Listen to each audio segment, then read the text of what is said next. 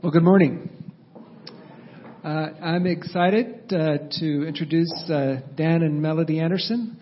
They're missionaries from Uganda. They've been actually in the Africa region for, I think, a little over 20 years. And in Uganda for about the last 15. And God is doing some amazing things in Uganda through the Church of the Nazarene. And so it's just exciting to have them come and share and hear a little bit about what God's doing through the Church of the Nazarene. Dan? Life is good if you know Jesus Christ as your Savior. Life is good if you're willing to follow the one who entered Jerusalem on the back of a donkey. Life is good if you're willing to put your life into the hands of the one who died on the cross for you. But for millions of people around the world, life is not good because they don't know Jesus Christ like you and I know Jesus Christ. Back in 1985, Melody and I were appointed just north of here in Anaheim at the General Assembly to go to the country of Kenya. If those who can see the map of Kenya, you'll see Kenya on the right and Uganda is to the left. It's East Africa on the equator. And there we were sent to help start the new work for the church. And that year, they were wanting to go into 5 new countries. They were trying to get out of this slow going. And so because we were church planters up in the northern part of California, we were asked to go and join 2 other missionaries, couples, and go to Kenya. We were sent there. The director sent us out to the western part of Kenya and said, go and do the work. I said, well, what do you want us to do? He says, you'll figure it out. Go. And so we went. And there God blessed the work in Kenya. In 10 years, we were able to help start 120 churches. If you average that out, it's about 1 church every month for 10 straight years. And that's because the Lord blessed the work and because the Kenyans accepted the responsibility. You see, they understood that they weren't just to sit as Christians, that they were supposed to be involved and get going and do something and serve. And we knew 8 years into those first 10 years that though it was a blessing to be there, that God had really just showed us so much that we should be looking for somewhere else to go. Because God had started our 4 districts in Kenya. We were able to have district advisory boards, district superintendents, and they were doing what they needed to do. Replant, reach out. And so we began to pray, asking God, where shall we go? And He said, go west, young man, go west. And so we went west a little bit farther, across the border out of Kenya, into the country of Uganda. Uganda and Kenya share a lake. It's the 2nd largest freshwater lake in the world, Lake Victoria, second only to Lake Superior. And there we decided we would do the same thing that we had done in Kenya. Reach out, start making friends, try and do friendship evangelism, start churches. Now we lived right along the shores of Lake Victoria, right at the mouth of the longest river in the world, which is the Nile River. The Nile River is where Moses was put into a basket, you remember? We also have been put into one of those baskets, and we also went down the river, but it wasn't like the one Moses in. We were in a rubber one, and we were whitewater rafting. We had a lot more fun going down the river than Moses did, I think. But we began to make friends, to build relationships, to see what God was going to do. Soon I realized that the roads of Uganda were not as smooth as the waters of the Nile River. And I started hearing something funny going on in the front of our van. So I went into town. I said, where are the mechanics? And somebody hopped in the van and said, well, drive this way. And we went down 2 or 3 blocks and we entered this big compound. We saw about 20 different mechanics working for themselves there. We went past several until we stood before a man that I can only describe to you as Mr. T. He was big. He had big arms, big chest, bald head. I said, hi, my name's Dan. He said, hi, my name is Mohammed. And I looked at Mohammed and I said, well, Mohammed, I'm hearing something funny going on in the front of my vehicle. He says, go find something to do in town for about an hour and then come back. I said, okay. So I went looking through shops, trying to see what was around in that town where we lived. When I came back, I said, what did you find out? He said, got it taken care of. I said, well, what was it? He says, well, vehicles are supposed to have these rubber things called bushes, and they keep the metal parts away from one another. All your bushes were gone. I've replaced all the bushes. You're good to go.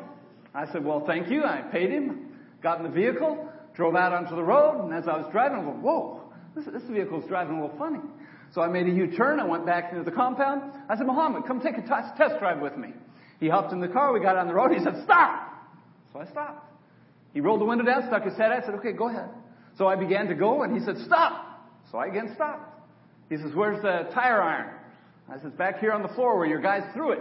So I reached back. I gave it to him. He got out and started tightening the lug nuts on my wheels.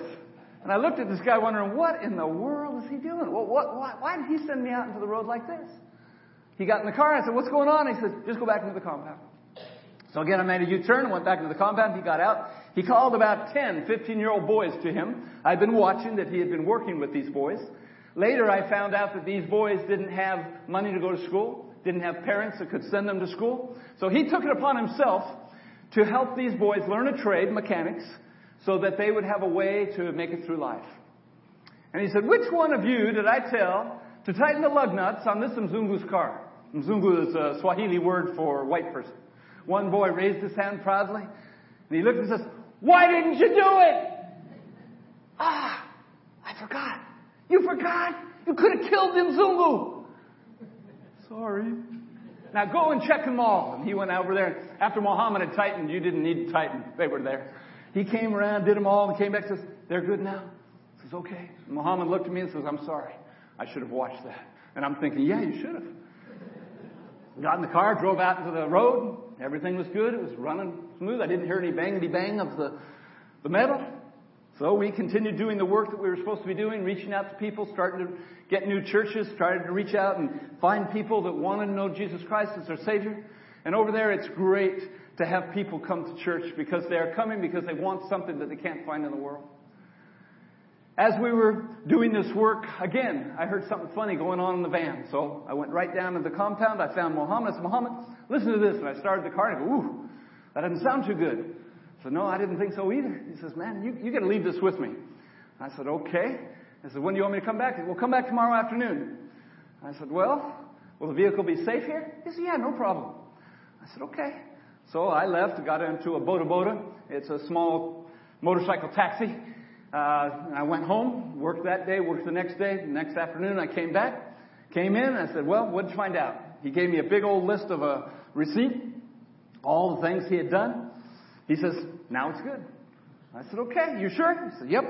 So I paid him, I thanked him, got in the vehicle, started it up, looked down at my gauges as I always do, and I said, Muhammad, did you have to take my car out for a test drive? He says, nope, didn't need to. I said, well then, where's all my fuel? He says, what do you mean? I said, when I came in, the fuel was full. Now it's less than half. Where's my fuel? He says, Dan, no one's touched your fuel. I said, Muhammad, I'm an Mzungu. And I took my paper and I showed him where I wrote everything down and when I filled up. And he said, okay, pop the door to your gas cap. So I did. We went back there, takes the key to open the gas cap. Nobody jimmied it. It was fine. He says, see, I told you. I said, Muhammad, I know what I know. He called his son Twaha to come over. Told him to go into the car. When he came out, he said, Dad, someone has opened the drain on the petrol tank, the gas tank. And I watched Muhammad's face drop. He couldn't believe it. He says, take your car up, fill it up, bring me the receipt. I couldn't believe it. He was sending me to get a fuel. So I went, filled it up, came back, handed him the receipt. He looked at it. His face even dropped farther because I have a big tank. He reached into his pocket. He paid me every shilling, Uganda shilling, that it took to fill it back up. I said, Muhammad, my dad and my grandpa taught me to do the right thing no matter what. Do the right thing, and you've done the right thing. Thank you so much. I appreciate it. And I turned to leave, and he says, you can't go. I said, why not? He says, we haven't finished yet.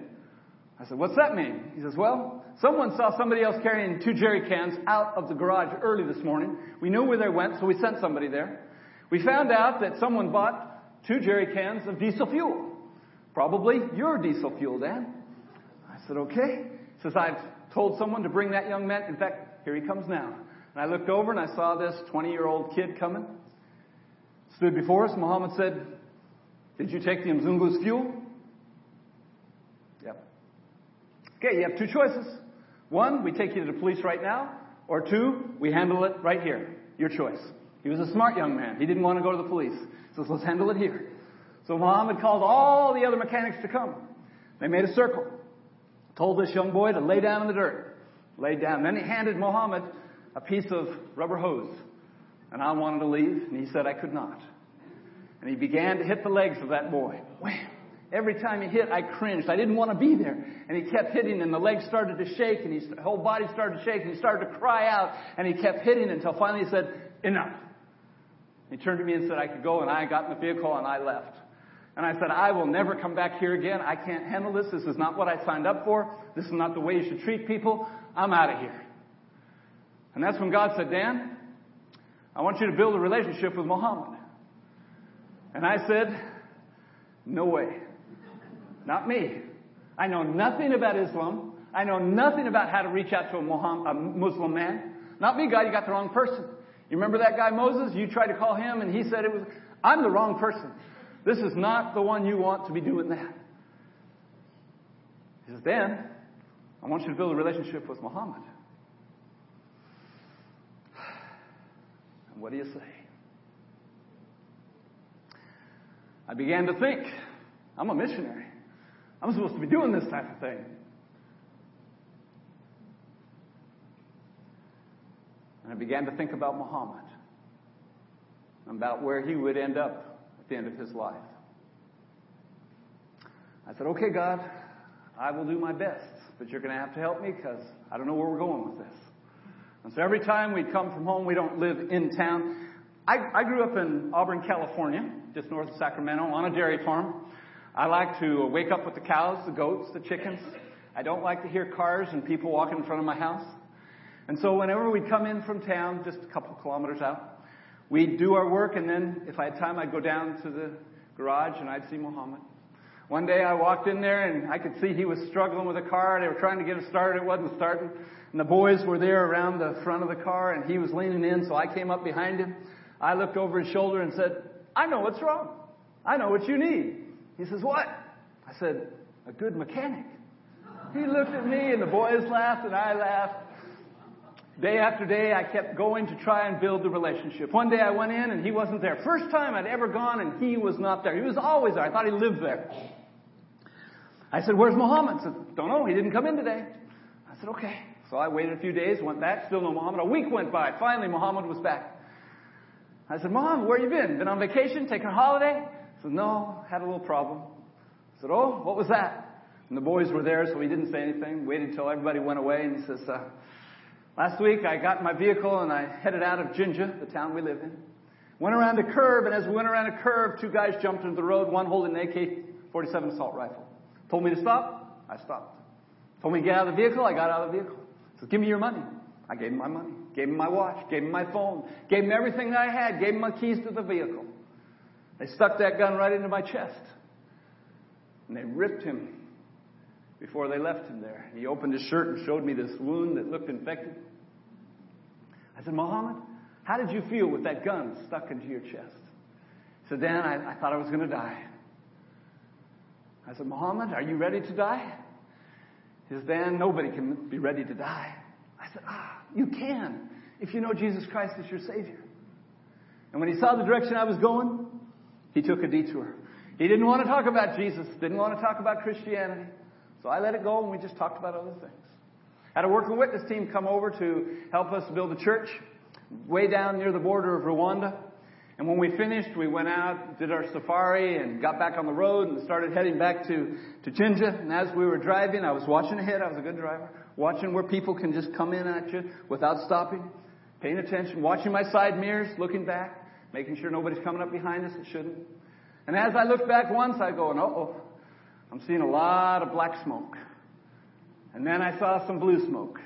And I thought, uh-oh, I'm in trouble. Lord, please help us get back. I don't want to break down with these Wazungu, these white people from America. This would not be pleasant for them and not be pleasant for me. Help us reach back to Jinja. And we got back to Jinja. And I was thankful. And we got them into the showers. And they were doing whatever they were doing. And I went and got on the phone. I called up Muhammad. Told him what I thought it was. He said, well, bring it in tomorrow. I said, no, not tomorrow. Tomorrow's Sunday. I'm taking the people to church. Maybe Monday afternoon. No, you bring it in tomorrow morning. Early. I said, early, you be there? He says, yeah. I said, Muhammad, I use a watch. You never look at a watch. Will you be there? He says, you come in at 6:30, I'll be there. I said, okay. Sunday morning, I got up early, went down. He was there. I told him what I thought it was. He went to the back, put his fingers inside the exhaust pipe and says, yeah, you're burning a lot of oil. You need an overhaul. I said, well, Monday afternoon I'll break. He said, Dan, you'll never reach down to the airport. I said, no, I got to take the people down there Monday. After that, I'll bring them back. Dan, leave the car with me. I said, Muhammad, I can't. I've got to get these people to church. He says, Dan, you won't get very far with this vehicle. What do you do? I said, okay, I'll leave it with you. I'll get it to you, Dan. No problem. Don't worry. I said, okay. You guys speak Swahili? He told me not to worry. If I told you you spoke Swahili, would you believe me? What's Hakuna Matata mean? Oh, no worries. You know what animal is called a Simba? A lion. All those words you didn't understand in Lion King, that's the language we speak, Swahili. He says, don't worry. So I left him worrying. As I went home trying to figure out what vehicle I was going to get, we got the people to church. We came back. I was hoping the vehicle would be there. It wasn't. I waited all afternoon, no vehicle. Evening came, no vehicle. The sun sets between 6 and 6:30 every night of the year. No vehicle. Became dark. 10 o'clock came. Finally, I said, I'm going to bed. Nothing I can do about it. Somewhere around 1:30, I heard some horn out on the road. So I got up, I looked out, and there it was. Not on the road, but in front of my gate. I went down, opened the gate. In drove Muhammad with the vehicle. He got out and says, Dan, I'm sorry, I'm late. He says, yeah, I told you, you don't watch time. He says, no, that wasn't it. I had your vehicle done at 10:30. I said, well, where have you been for the last 2-3 hours? He says, well, I wasn't paying attention to the other mechanics, and when they got done, they just left their vehicles all over, and I was way in the back, and I couldn't get your vehicle out, so I got my guys around every one of those vehicles. We started bouncing them. Until we made a path. Until I could finally drive out, and here's your vehicle. And I thought, wow, this man's dedicated. This man knows what he's doing. I said, well, it's getting late. Let me get you back into town. He said, no, you need to go back to bed. You go ahead. I'll find my way. And he walked out of my gate and left. And I thought, wow. In America, I could never get an overhaul done in less than 24 hours. And here, this guy did it. And I hoped it worked. Next morning, I got up early, went out, started right up. Ran nice. We loaded everything into the vehicle, all the people in, got the luggage up on top, drove down to the Entebbe airport, said goodbye to the team, driving back. I again was watching my rearview mirrors, no black smoke, no blue smoke. Everything was good. I had power. He had done a great job. Then one day I got a call from Twaha, his son. Dan, Dad's dying. So what do you mean Dad's dying? I said, yeah, the doctor says there's nothing we can do about it. High blood pressure, diabetes. He's going to die. I said, Twaha, just this week I talked with a Southern Baptist missionary who's in medical, and they told me the best doctor for exactly what your dad has is here in Jinja. You bring your dad down from Uganda, and you take him into Rana Clinic, and you ask for Dr. Emmanuel, Dr. Emma. He said he'd do it. So we brought him down. I couldn't go over that day, but the next day, I went in, found out where his room was, walked down the corridor, into the room, and there was Muhammad sitting in the bed, sitting up. And the first thing he said, Dan, you saved my life. So what do you mean? He says, I was going to die. The doctor said I was going to die. You saved my life. I said, Muhammad, I can't save your life. Only Jesus Christ can save your life. And he cocked his head to the side and says, maybe. Let me think about it. I said, you do that. We talked a little bit. I left. Kept coming back in every time. He was stronger and better, and he knew he wasn't going to die, so he didn't want to talk about Christianity, didn't want to talk about Jesus Christ. And as I left that hospital, I began to talk with God, saying, God, where are you? This was your opportunity. This is where you could have got a hold of Muhammad. I know he was ready. What's going on? We continued to reach out into Uganda. We now have 4 districts. You saw there that it said it was 32 million. We are now at 38 million. Oregon is the same size as Uganda. It has 4 million. We have a lot of people in Uganda. We have over 210 churches in Uganda now.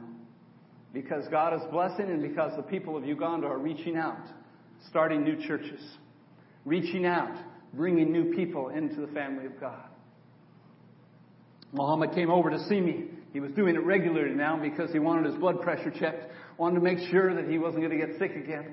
And so I'd put the cuff on him and keep a track of what he was doing with regards to his blood pressure. He said he was walking and he was eating less and not so much oils and not so much this and that. So his blood pressure was coming down. And one day he came over and I said, Muhammad, will you take a trip with me? I just want you to listen to my vehicle. It's something I've never heard before. We got in the vehicle and we drove down the road and he said, whew, Dan, that doesn't sound good. I said, no, I don't know what that is. I've never heard it before. He said, that's your wheel bearings. They're bad. I said, now what? He said, let's go down to the shop. And I said, no, we haven't had good luck down at your shop. Can we do it at my house? And he said, yeah, no problem. So we drove back. We jacked it up, put the jack stands underneath. We took off the rear wheels. We pulled out the axles. All the fluid went down.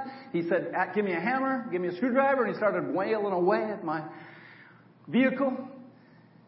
He was getting the bearings out of the rear part of our car. You don't just go down to AutoZone and buy the part you need. You take your part, you travel 50 miles down to the capital city, you start going through every one of these little shops, saying, hey, do you have one of these? Do you have one of these? Do you have one of these? And if you don't find the right one, you get the one that's closest and you hope it'll work. So he went down, came back, was so proud. Look at this, Dan. Genuine Toyota parts. Made in Japan, not China. I thought, that's great. So he started putting on the left side. Got it done. Says, it's getting late, Dan. Can I come back tomorrow and finish up? I said, sure, no problem. So he left. The next day came, but he didn't. Waited all day, no Muhammad. Next day, no Muhammad. Third day, I got on the phone. I said, Muhammad, where are you? I said, I'm not feeling well. I said, okay, when you're better. Car's here. It's not going anywhere. Finally, he comes back. Gets the right side put in. Everything's good. Take it for a test drive. Sounds good. We go over to the corner of our compound where we have a faucet. We started washing our hands. I gave him one of my most precious prized possessions, a piece of lava soap. And he started washing. Man, this is good soap. Gets the oil off you. I said, yeah. He says, where'd you get it? I said, down at the store. I said, what store? I said, the one in Auburn, California, where I'm from. He just shook his head. We got up. I knew we were having our hands clean, but I know his heart was not pure. And as we walked away, he says, Dan, can I talk to you? I said, yeah, anytime. You know that. Can we talk in the house? I said, sure. We've had many a meal around that small table that we have there. Melody making American food that he enjoys. Once Melody made some iced tea and we put it before him. He looked at it and says, Dan, I don't drink alcohol. I said, you just taste it. It's not alcohol. He liked it. He said, how do you make that? Told him how to make it. Can John come in and translate for me? So what does he need to translate for? You and I speak English. We speak Swahili. He says, I want to speak in my mother tongue. I said, okay. So I asked John to come in, and we sat at the table, and Muhammad told me about his life, that he grew up in a Christian home. I thought, wow, didn't know that. Yep. My mom was Catholic. My dad was Anglican. And I grew up until Idi Amin. Some of you know that name. A dictator that took over Uganda for a while. In 1986, he was chased away. Some years ago, he just passed away in Saudi Arabia. When he took over, many people switched to Islam, including Muhammad. And he says, I need Jesus. I said, Muhammad, for 15 years, I've been telling you that you've needed Jesus. He said, Dan, I need Jesus today. I said, it's very simple. You just pray. Tell God you're sorry for the things you've done wrong. Ask Him to allow His Son, Jesus Christ, to come into your heart. And you start reading the Bible and do what it tells you to do. He says, Dan, I don't know how to pray. I said, that's okay. I'll say the words and you repeat them if that's what you want in your heart. And so we bowed our heads and we prayed the sinner's prayer. When we were done, I looked up and I saw tears coming out of Muhammad's eyes. The second African man I've ever seen cry, because African men don't cry. And I reached in the back of my Bible and I pulled out a picture of Jesus standing at the heart's door knocking. I turned it over because we had a stamp we put there. It was like a spiritual birth certificate. And I put the date and I put his name and I put my name and I handed it to him and I reached over and took his hand. I said, welcome to the family of God. And as I held his hand, I go, whoa, Muhammad, you're burning up. He says, yeah, I'm sick. I said, let's go see Dr. Emma. So we got in the car, we drove into town, we went into the clinic, and there were a lot of people sitting on the benches waiting. Every time the door opened, the next person went in, everybody got up, moved over one seat, sat down. The next one I knew it was going to be a while, so I went into the lab and asked the tech to come in and take his blood and check it for malaria. As he was doing that, we kept moving along. Finally, he came out and gave us the results. Give this to Dr. Emma when you get in there. So we went in and we sat down, and Muhammad told him about his symptoms, his fever, his headache, his aches and joints and all that. Sounds like malaria. Let's get a test. And I said, here it is. So he opened it up and whoo, malaria plus. Huge malaria. Says, you need to take this, go into town, get the medicine. So we did. Went to the pharmacy, bought the medicine. Before we got back in the car, he took the first dose. I drove down to the garage, found Twaha, told him to take his dad home. Here's the medicine. This is how you're supposed to take it. Make sure he does. And they went. Some days later, Melody and I were walking along the street of Jinja, and there before us, we saw Muhammad coming towards us, big smile on his face. He said, Dan, how you doing? I said, I'm fine. How are you? He says, I'm doing well. Thank you so much. And we talked a little bit. And when we walked away, we looked at each other and said, wow, that's not the Muhammad we used to know. He was filled with joy. A joy that only comes when you know Jesus Christ is your Savior. Some months later, he came to me and said, Dan, I'm getting old. I can't be a mechanic anymore. I said, you're not getting old. You're younger than I am. He said, Dan, it takes a lot of work to be a mechanic over here. I said, I know. You don't have the hydraulic cherry pickers you pull the engines out of your cars with. You loosen everything up. You get 2 poles. You put it across the top. You get chains or rope. And you get people to lift that engine out of the compartment. You set it there in the dirt. And you take it apart and you put it back together and you put it back in. I'm getting too old for this. I said, what are you going to do? He says, I think I'm going to start a radio station. I said, what? What do you know about radio? He says, nothing except my friend up in the mountains are doing it and he's doing okay. I said, okay. I hope you do well. He says, well, I know I can do it if you'll help me. I said, I'm a preacher. I used to be a banker. I know nothing about radio. He said, no, but because you're a banker, you know finance. And I want you to be secretary-treasurer of IFM Radio in Uganda.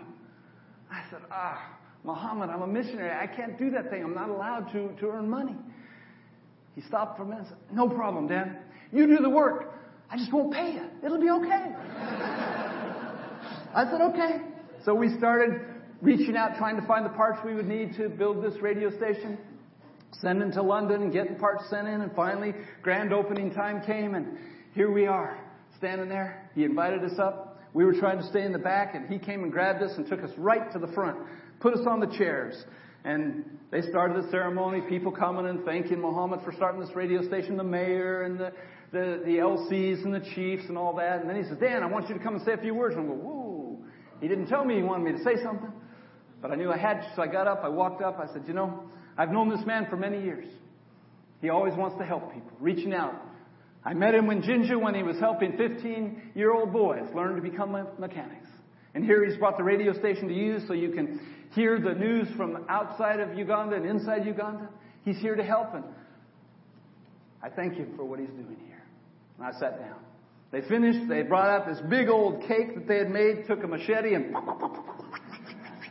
gave everybody a piece of cake. We went home. A month later, he says, Dan, I think the Church of the Nazarene should be on the radio station. I said, wish we could, but we don't have the money. He said, no, for free. I said, free? I'm a banker. He says, yeah, free. I said, okay, when? Tuesdays from 11 to 12. I said, well, let me talk with the district superintendent. Talked to Reverend Nathan. He said, that'd be great. He appointed 2 people to go up there every Tuesday, and they began to go up. And the radio station began to grow, and people started hearing the word of the Lord. And then Muhammad comes and said, Dan, I think we need a Church of the Nazarene in Uganda. I said, yeah, I wish we could, but we don't have any land. He says, let me work on that. He called me and said, Dan, come on up. So I went up and I saw this big old piece of land right in the middle of thousands of people. And he had talked about to a lady who wanted to sell it and lowered the price way down farther than I could have done. And we were able to buy that land. He said, we need a church here, Dan, because I want my family to grow up in the Church of the Nazarene. I want them to know Jesus Christ. Now, over there, you have to do certain things in certain steps. And one of the first things you want to do is arrange the health situation. You want to have your toilet first. And so we began to dig our toilet. Now, do you know if you're in the northern hemisphere or the southern hemisphere? Do you know which way your water goes down your toilet? Do you know what's different in the north as opposed to the south? But we live on the equator. Which way does it go down? Straight down. We went 35 feet, hand-dug toilet. The most beautiful toilet you've ever seen. It was a 4-holer. People started coming from miles around just to see the Church of the Nazarenes VIP toilet, ventilated, improved pit latrine. And they were coming. And Muhammad was there to help dig it. And he was there on the day we dedicated the church that was built. All because a man like Muhammad wanted to see a difference made in the lives of people. I cannot reach out to Muslims like he can reach out to Muslims. He asked me, should I change my name? I said, you pray about it. He prayed about it and prayed about it. He says, I don't have an answer. I said, well then, I like the name Muhammad. Use it. But my given name, when I was little, was a Christian name. A Christian name that reached out to his family. And every time I call him on the phone, I call him by his Christian name. But when I'm out, I call him by the name Muhammad. And people know that he's come from Islam, into Christianity. And they see a difference in the life of this one man. And he has helped us to continually reach out. One day he came to my house and said, Dan, we got a problem with the radio. I said, I'm glad you're the managing director and I'm only the secretary-treasurer. He says, no, it's about your program. I said, my program? The Nazarene Hour.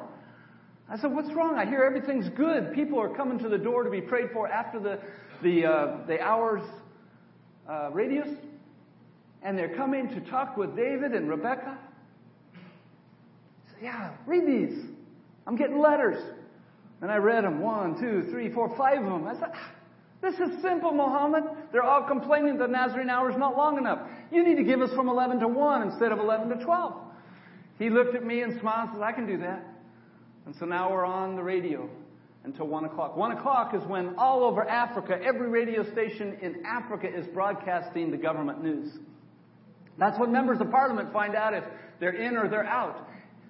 Cabinet members of the president find out if they need to go back to the office and clear out their office. They don't get that letter that's supposed to be sent out the nice way. But here, Muhammad is making a difference. Trying to reach out to people. Making a difference. Allowing the Church of the Nazarene to be on his radio. And people come to ask about Jesus. This wouldn't happen if it wasn't for you. You see, we are all called not to sit. We're not just to be standing around looking up. Why do you gaze up into the sky? We are to be of service, to be reaching out. And that's why the Church of the Nazarene is growing both in Kenya and Uganda, because the people understand that they don't just sit. They're serving. And Muhammad, a young man who's grown old, is out reaching people. And then there's Rebecca. But she's another story for another time. A young lady who had to sell herself in order to support her brothers and sisters because her mom and dad died of AIDS. These type of people are because of you. You who give to the World Evangelism Fund. You who go out with work and witness teams. You who give to child sponsorship. You who make a difference by reaching out into the world through world mission. You have your neighbors. Do not neglect them. You have a responsibility to reach out in your community. Reach out to the one who checks you out for your groceries every week. The one you meet when you get your coffee. The one that is at work across the workplace. We all have a responsibility. Thank you for sending Melody and I to Africa. That's where God called us. And that's where we've been serving. We will continue to serve. May God bless you as you continue to do what He asked you to do in service to Him.